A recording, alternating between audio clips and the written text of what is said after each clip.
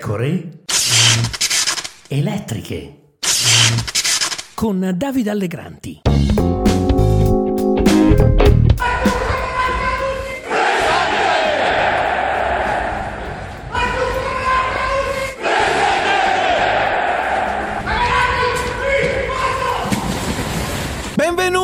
Benvenuti, qui Davide Allegranti, nuova puntata delle pecore elettriche. Per quieto vivere, forse, perché la libertà di ricordo è garantita anche per i fascisti, nessuno si è mai occupato del raduno che commemora la strage di Acca Larentia, avvenuta nel 1978 a Roma, nel quartiere tuscolano. Ogni anno, sotto governi diversi, il 7 gennaio un gruppo di fascisti si ritrova per gridare il suo presente con il braccio teso e una cappa inquietante che circonda la piazza dove i signori in questione si radunano. Non è una novità, ma ora c'è Giorgia Meloni al governo, quindi ogni sussulto di fascisteria militante viene registrato, amplificato. È anche vero, va detto, che c'è chi grida viva l'Italia antifascista al teatro e viene identificato dalla Digos, e chi tende il braccio senza alcuna conseguenza apparente. Quindi qualche domanda è legittimo farsela, da qui però a dire che l'Italia è la patria del neofascismo ce ne corre. Io tendo sempre a diffidare dei vari allarmi fascismo che risuonano nell'aere digitale.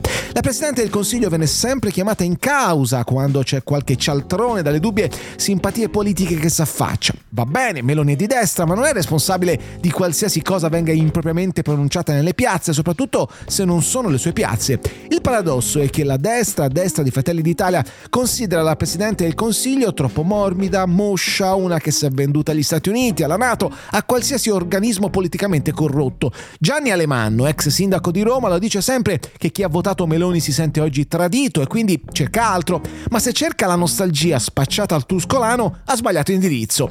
La Presidente di Fratelli d'Italia da tempo cerca di mettere in piedi un partito conservatore, non di ricostituire un partito fascista o parafascista. È forse legittimo attendersi qualcosa di più però da parte di Meloni. Non sono interessanti in sé le analisi del sangue antifasciste, ma la Presidente del Consiglio potrebbe chiudere le polemiche che la accompagnano spiegando che simili episodi non sono folcloristici ma inquietanti e chi li compie deve prendersi le sue responsabilità.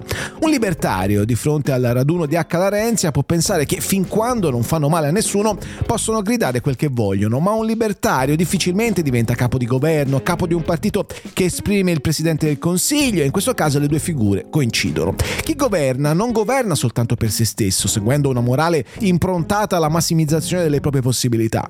Quindi, quando esprime un'idea, necessariamente questa avrà valore anche per i suoi governati. Insomma, il libertarismo è un'ottima impostazione morale, ma messa di fronte alla prova dei fatti, cioè del governo, può creare qualche problema. Che nel 2024 ci siano ancora dei fascisti per me resta un mistero insondabile. Lo stesso vale per quanto mi riguarda pure per i comunisti. La pericolosità sociale degli estremisti sarà magari pure ridotta, ma un occhio in più, a prescindere dalla legge Mancino, su questi signori che vanno a fare il braccio teso in piazza forse lo si potrebbe dare, o vale soltanto per i logionisti della Scala. Ciao, le pecore elettriche tornano domani!